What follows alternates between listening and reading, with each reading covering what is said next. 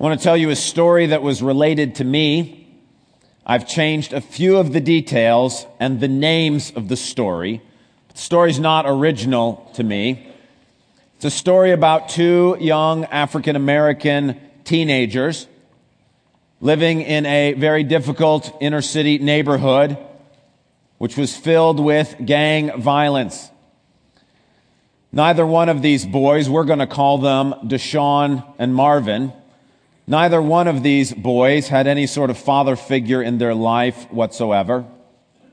And sadly, in both cases, their moms were caught up in drug addictions, which prevented them from being able to provide much assistance and help for their two sons. In fact, in both Deshaun's case and in Marvin's case, they were more responsible for taking care of their moms than vice versa. Now, in the neighborhood in which they lived, there were gangs that were operating, and those gangs very much wanted Deshaun and Marvin to join with them in their activity. Now, when you look at a situation like that, there is a hopelessness that sort of comes over you as you hear that story. But there is, of course, humanly speaking, a ray of hope. And that is the possibility that Deshaun and Marvin could get an education. That if they could find a way to be able to learn and to better themselves, that they might be able to get out of that destructive pattern and that destructive cycle. The problem is that those in their neighborhood who are involved in gang activity don't want Deshaun or Marvin to embrace the idea of school. And so their friends and neighbors are constantly talking school down and saying that it's not for them and that who are they trying to be and they're never going to get out and what are they trying to make of themselves. The gang members that they have grown up with, even with veiled threats, have said to them that if they don't participate in this activity, the gang activity, that the gang might not be able to protect them. And perhaps something bad might happen to them along the way. Now, in Deshaun's case, for whatever reason, he's got into his mind that school is his way out. And so he's devoted and committed to it. He realizes this is his one chance, that he's got to be engaged, he's got to be involved, and he's absolutely committed to the idea that there is hope through this vehicle, humanly speaking. Marvin, on the other hand, is ambivalent about school.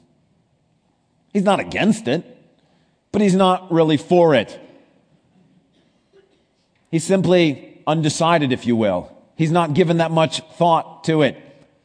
To him, school's just something you go to every day. He's not thought deeply about how this might be a way out. He's not thought through those things. Indecision, ambivalence. He simply just doesn't really have an opinion on the matter. Now the question is, which of those two young men, Deshaun or Marvin, do you hold out more hope for that they're going to get out of that situation? Deshaun. This morning I'd like to talk to you about the tragedy of agnosticism. The tragedy of agnosticism. Now, the word agnostic just simply basically means I don't know. In the story I just told you, of the two, Marvin is the agnostic. He's not against school.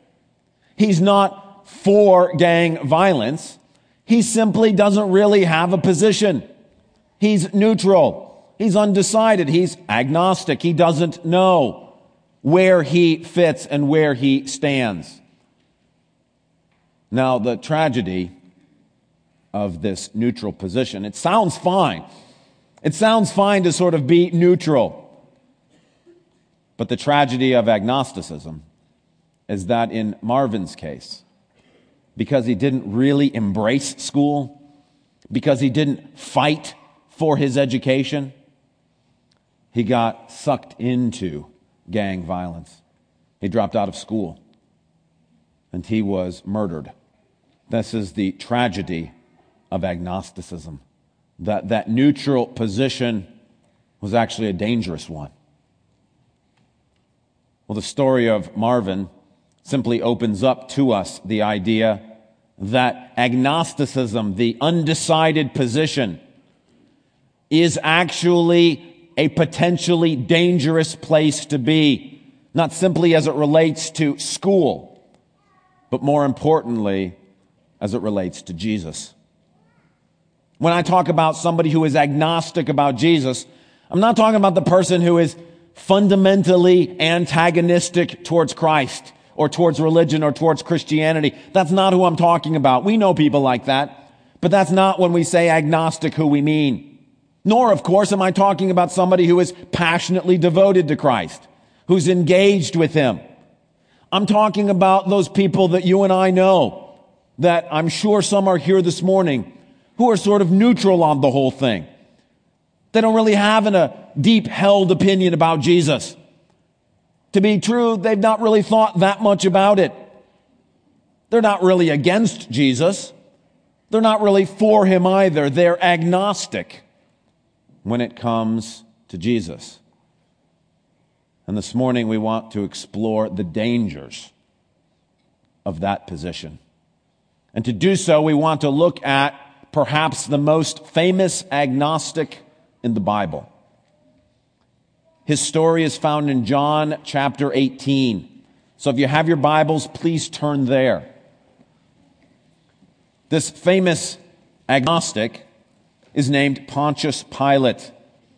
And while you're turning, let me tell you a little bit about this man named Pilate so we can have some background and understanding. Pilate was the Roman governor of Judea, the province of Israel where Jerusalem is. He's the one that's in charge on behalf of the Roman Empire. He's not Jewish. He's Roman. He's been sent to Israel because Israel is under Rome's thumb, and it's Pilate's job to make sure that nothing gets out of hand in Judea. As governor, he has supreme authority for the Roman Empire in his jurisdiction. Now, he does report to the supreme commander of the East for the Roman Empire, but where he is, he's the law. He is the representative of Rome. Now, if our dates are correct and our understanding of the history is right, by the time John 18 rolls around, Pilate has been governor for about 7 years. Although he's not Jewish, during those 7 years, he's had enough run-ins with the Jewish leadership to begin to understand something about who they are, how they think, what's important to them, and how potentially dangerous they can be. Again, if our timing is correct, about a year before John chapter 18, Pilate's mentor and protector, the captain of the Praetorian Guard back in Rome, loses his position. And so at this point, Pilate is feeling much more nervous about his job. The big guy back home that was looking out for him to the emperor is no longer there. And so Pilate's hold on his position is much more tenuous. That's who Pilate is and what we think is his sort of state of mind at the time of John 18.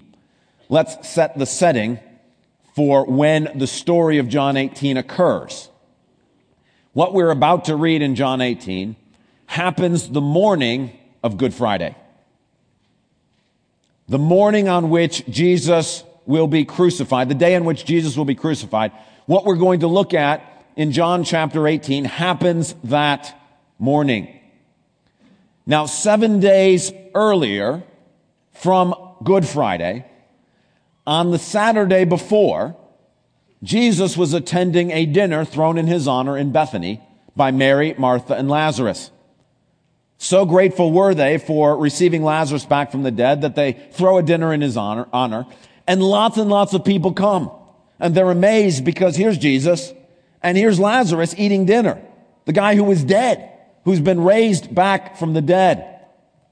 That next day, after the dinner on Saturday, is Palm Sunday. Sort of today, if you will, as we're going through our calendar of events. On that Sunday, Jesus is going to make his entry into Jerusalem.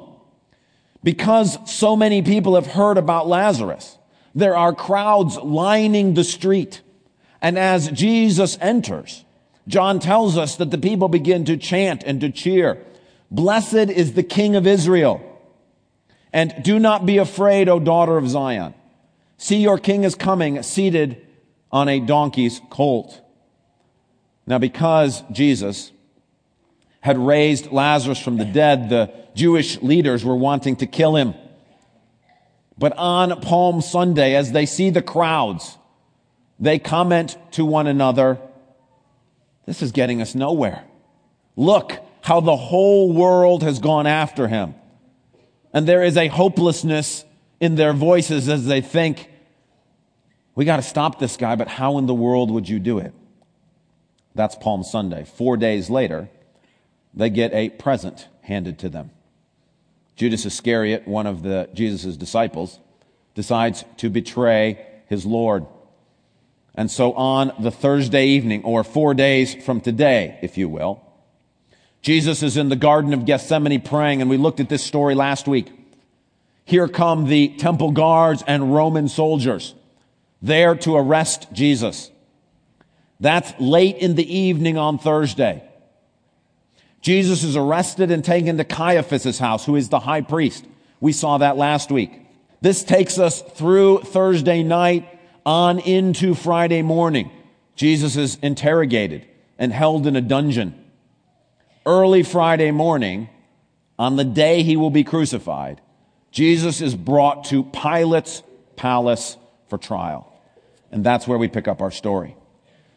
Now I'm going to read chapter 18, beginning in verse 28. As I read, I'd like you to listen, but I'd also like you to watch as I try to illustrate spatially what's going on in this text. So let's begin reading in verse number 28. Then the Jews led Jesus from Caiaphas to the palace of the Roman governor. By now it was early morning, and to avoid ceremonial uncleanness, the Jews did not enter the palace. They wanted to be able to eat the Passover. So Pilate came out to them and asked, "What charges are you bringing against this man?" "If he were not a criminal," they replied, "we would not have handed him over to you." Pilate said, "Take him yourself and judge him by your own law." "We have no right to execute anyone," the Jews objected. This happened so that the words Jesus had spoken, indicating the kind of death he was going to die, would be fulfilled. Pilate then went back inside the palace, summoned Jesus, and asked him, "Are you the king of the Jews?" "Is that your own idea?" Jesus asked. "Or did others talk to you about me?" "Am I a Jew?" Pilate replied. "It was your people and your chief priests who handed you over to me. What is it you have done?" Jesus said, "My kingdom is not of this world. If it were, my servants would fight to prevent my arrest by the Jews. But now my kingdom is from another place." "Ha, you are a king then," said Pilate. Jesus answered, "You are right in saying I am a king. In fact, for this reason I was born, and for this I came into the world, to testify to the truth. Everyone on the side of truth listens to me." "What is truth?" Pilate asked. With this, he went out again to the Jews and said, "I find no basis for a charge against him, but it's your custom for me to release to you one prisoner at the time of the Passover. Do you want me to release the King of the Jews?" They shouted back, "No, not him. Give us Barabbas." Now Barabbas had taken part in a rebellion. Then Pilate took Jesus and had him flogged. The soldiers twisted together a crown of thorns and put it on his head. They clothed him with a purple robe and went up to him again and again, saying, "Hail, King of the Jews!" And they struck him in the face. Once more, Pilate came out and said to the Jews, "Look, I'm bringing him out to you to let you know I find no basis for a charge against him." When Jesus came out wearing the crown of thorns and the purple robe, Pilate said to them, "Here is the man." As soon as the chief priests and their officials saw him, they shouted, "Crucify! Crucify!" But Pilate answered, "You take him and crucify him. As for me, I find no basis for a charge against him." The Jews insisted, "We have a law, and according to that law he must die, because he claimed to be the Son of God." When Pilate heard this, he was even more afraid, and he went back inside the palace. "Where do you come from?" he asked Jesus. But Jesus gave him no answer. "Do you refuse to speak to me?" Pilate said. "Don't you realize I have power either to free you or to crucify you?" Jesus answered, "You would have no power over me if it were not given to you from above. Therefore, the one who handed me over to you is guilty of a greater sin." From then on, Pilate tried to set Jesus free, but the Jews kept shouting, "If you let this man go, you are no friend of Caesar. Anyone who claims to be a king opposes Caesar." Did you see visually what was happening? Pilate is going in and out of his palace. It's because he's caught between two different groups of people. On one hand, he has the Jewish leaders who won't set foot in his palace because they think they'll be defiled. On the other hand, he has Jesus who's inside the palace. As John narrates Pilate going back and forth between these two, we have a picture of a man who's caught between two opposing groups. He's not really resonating with either one of them. He hears the Jewish leaders tell him that Jesus is a dangerous insurrectionist, but he's got some doubts about that. He talks to Jesus, and Jesus is this very enigmatic, strange, elusive figure.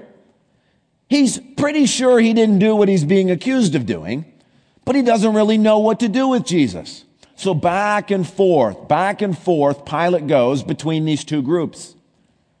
See, this is the position of the agnostic. He's not on either side or the other. It's kind of like Marvin from the story I told you at the beginning of the sermon. On one hand, you have the neighborhood gangs. And on the other hand, you have this enigmatic idea of education in school. Marvin's not really for the gangs, and he's not really embracing the concept of school. He's sort of caught in between the two. He's not sure which one's right. He's ambivalent and undecided. That's the position of agnosticism. And that's the position that Pilate finds himself in on this very important day. Now, Pilate doesn't like the position. He's uncomfortable. He's torn between these two choices. And so he tries a couple of things to try to get out of this uncomfortable position. The first one he tries is to avoid making a decision. Look in verse 31.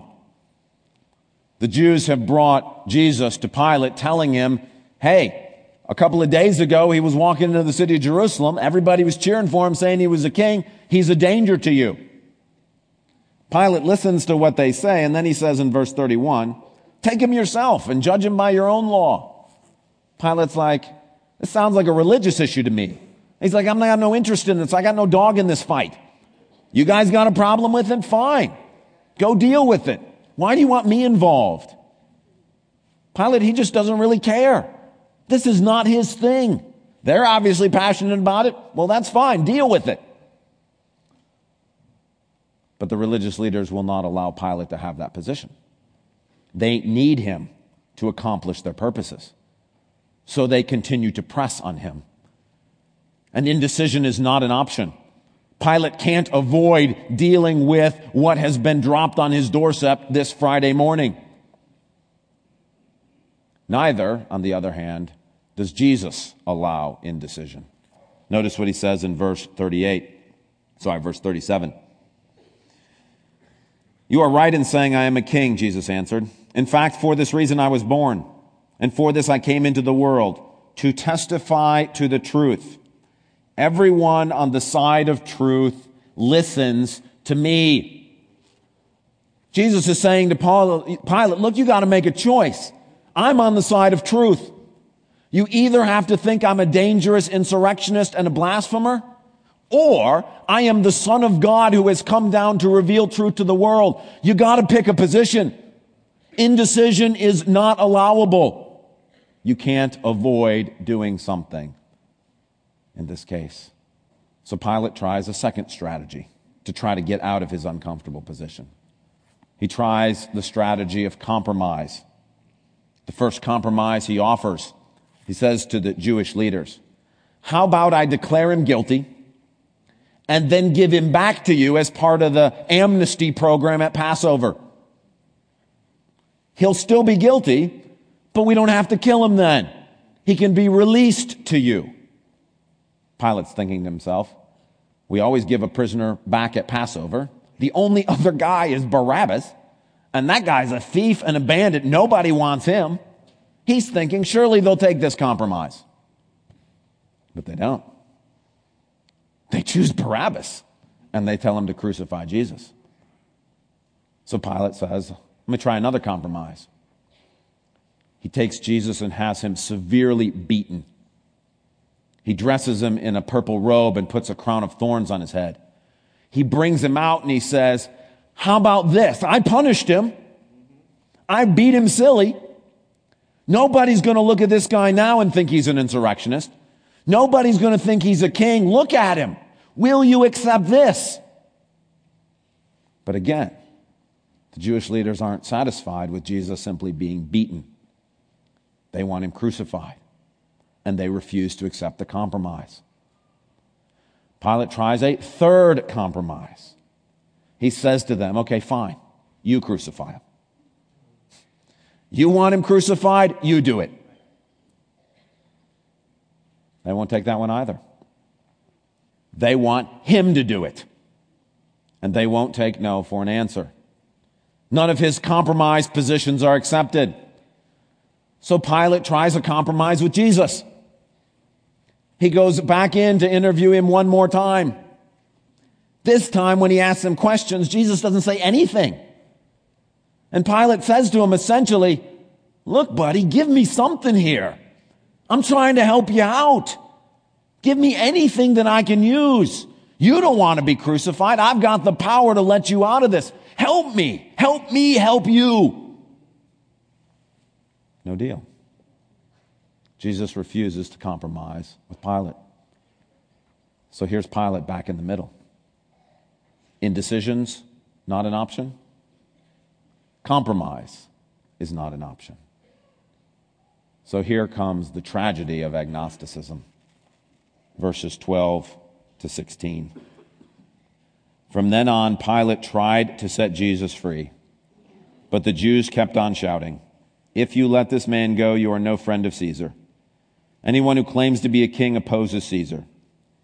When Pilate heard this, he brought Jesus out and sat down on the judge's seat at a place known as the Stone Pavement, which in Aramaic is Gabbatha. It was the day of preparation of Passover week, about the 6th hour. Here is your king, Pilate said to the Jews. But they shouted, take him away, crucify him. Shall I crucify your king? Pilate asked. We have no king but Caesar, the chief priest answered. Finally, Pilate handed him over to them to be crucified. And here is where the tragedy occurs. Pilate doesn't think he deserves to be crucified. Yet he ends up allowing something that he knows is wrong. How did he make a decision like that? It's because he was manipulated into it. The Jewish leaders say to Pilate, if you don't do what we're telling you to do, we're going to take this to Rome. See, the idea that somebody would be not a friend of Caesar, that's an official accusation that can be made. The governor does have supreme authority in his jurisdiction, but there is an avenue by which people being governed can take their case to Rome. And they can argue that the governor is not acting in the best interests of Caesar and in the security of the state. And they're threatening him to go to Rome and trump up charges against him. Pilate's mentor and protector is gone. His hold on his position is tenuous. If they were to accuse him, Pilate would have had to go back to Rome and stand trial. If he were convicted, he would lose everything and be expelled from the empire. We know this to be true because although it doesn't happen in this case because he gives in, 4 years later, there is another incident with the Samaritans, and there Pilate uses force to put it down. They take the charge to Rome. Pilate is withdrawn from his governorship, is found guilty, exiled, and ends up committing suicide. Pilate is manipulated into making a decision he doesn't fully agree with at the hands of the enemies of Jesus. And this is the tragedy of agnosticism. The tragedy of agnosticism is that if you do not choose to embrace Jesus, you end up passively rejecting him. Because the default position is not believing. You actually have to do something in order to embrace him. You actually have to make a choice to side with Jesus. And if you don't make that choice, you end up passively rejecting him. Pilate has not clearly antagonistically sided against Jesus, but he's not for him. And because he's not for him, he gets swept into the camp of Jesus' enemies. He doesn't have their mindset. He still doesn't think that Jesus is guilty. But he ends up making a decision he doesn't agree with. That's the tragedy from Marvin's story too, wasn't it? It's not that he was pro-gang. It's not that he really loved that lifestyle. It's that because his hold on the way out through education was not strong enough, he didn't fully embrace it. He was agnostic about it. And in that agnostic position, the default state is not to get an education because you got to work at it. You got to fight for it. You've got to embrace it. And he didn't do that. And one day he woke up finding himself in the middle of a place that he never really wanted to be. That's the tragedy of agnosticism. And it's true for those who are faced with Jesus today. If you're here, and you're in between these two camps. Yes, you're not militarily opposed to Jesus. You probably wouldn't be here. But you're not really for him either. You've not really engaged and embraced. You're more ambivalent. You're more undecided. You're more sitting back saying, well, I'm not so sure. And now I'm here telling you, you've got to do something with Jesus. And you're thinking, I don't like this position. Caught between two different places. And you may try indecision and say, well, I'm just not going to decide. Or you may try to compromise and say, look, can't we come to some deal? Maybe I'll acknowledge that Jesus is a good teacher, but not actually God. How would that be? Maybe I could just simply acknowledge that he is a major figure in history, but not actually give my life to him. Would that be okay? But indecision and compromise are not options. And the danger and the tragedy of agnosticism is that if you do not choose to embrace Jesus, you are passively rejecting him. And the result of that is tragedy. So what do we do if we want to avoid the mistake that Pilate made? If we want to avoid that neutral position, trying to ride the fence, trying to hold on between two different positions, how can we avoid his fate? Well, the story of Pilate gives us the answer to that question as well. See, there is a fatal flaw that every agnostic exhibits, and it's in Pilate. It's found in verse number 38. Jesus has just gotten done explaining to Pilate that he is the essence of truth. Pilate's response in verse 38, what is truth? What is truth? Now, this sounds like it's a deep philosophical postmodern question. It's not. It's a backhand dismissal of the need to engage, embrace, and to think. Pilate is not saying, wow, that's a good question. Let's talk about that. See, Pilate's problem is the problem that all agnostics share. It's a fatal flaw. It's that they are more concerned with what's going on today in their daily lives than what is true. That they're so focused on pragmatism and what works. Pilate's got a situation. He wants out of it. When he sees Jesus, he does not look at him as someone who might be the source of all truth. Instead, he sees him as a means to an end. How can you get me out of this fix? And in that pragmatic state, he dismisses the question that would have led him to safety because he can't be bothered with it. His schedule's too busy. His day is too full. There's too many pressing things for him to think about the questions of eternity. I mean, come on. Pilate has sitting in front of him a man who is being accused of being an insurrectionist, and Pilate thinks that's ludicrous. But he doesn't bother to investigate any further. Pilate has a man in front of him who is claiming to be a king, who his enemies claim is a king, yet has no army, at this point has no followers, has no possessions, and that doesn't raise a question in Pilate's mind. I wonder what kind of king this guy is. Pilate even has somebody look him in the face and say, his enemies say he's the Son of God. Person looks him in the face, Jesus, and says, my kingdom is not of this world. Is that crazy? Pilate doesn't even bother to ask any more questions. You know, you ever heard that question? It's sort of for conversation stir. It says, if you could have dinner with anybody, any historical figure, alive or dead, throughout all of history, who would it be? Many people give the answer to that, Jesus. That's what Pilate has. He's got him sitting in front of him. He can ask him any question that he wants. And instead, he can't be bothered. What is truth? Let's get on with getting out of this situation. And that's the real danger of agnosticism. God makes it very clear that he is found when we seek him with all our heart. Half-hearted efforts to think about Jesus will not end up in belief. You cannot simply be neutral about these things. I mean, after all, I'm saying to you, Jesus is God in the flesh. That should at least raise a red flag. What does that mean?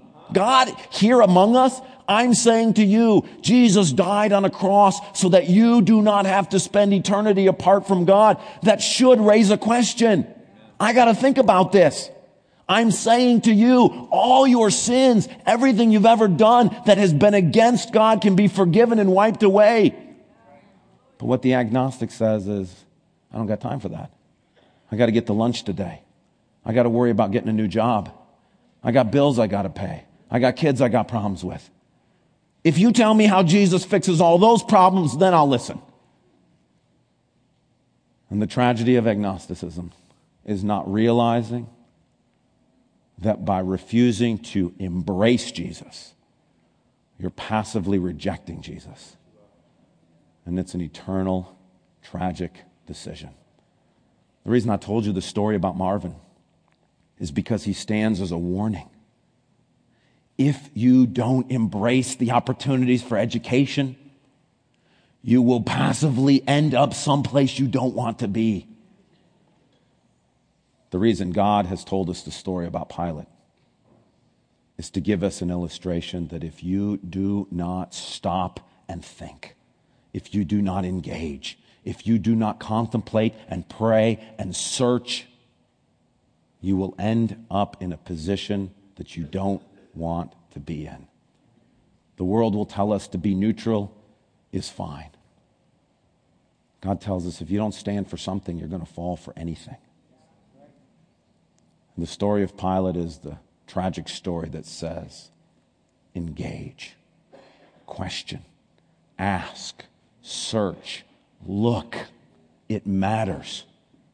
Maybe not for what you're going to have for lunch today. Maybe not for how you're going to go to work tomorrow. But it is truth. And you've got to make a decision. Let's pray together. Father, I pray for those who are here today, who are in this position of being undecided. God, I thank you that they're not antagonistic. I thank you that they have not aligned themselves against Christ. But I pray that as they listen, that your Spirit would speak to them, that they might realize that the default state is not accepting Jesus, because that takes some action. And I pray that this morning, as they hear these words, you would stir in their hearts not to simply wave them away as one more ranting about who this Jesus guy is, but instead to stop and to think and to embrace. Lord, I pray for those of us who have friends who are in this position, not for Jesus and not against him. Lord, would you remind us today of the tragedy of Pilate's story, that we need to encourage them one more time to consider what is true. Make that clear, Lord God. Clear away the fog and the confusion and the doubt, and allow us to see clearly that you must be for Jesus, or else you are against him. In your name, Jesus, we pray. Amen.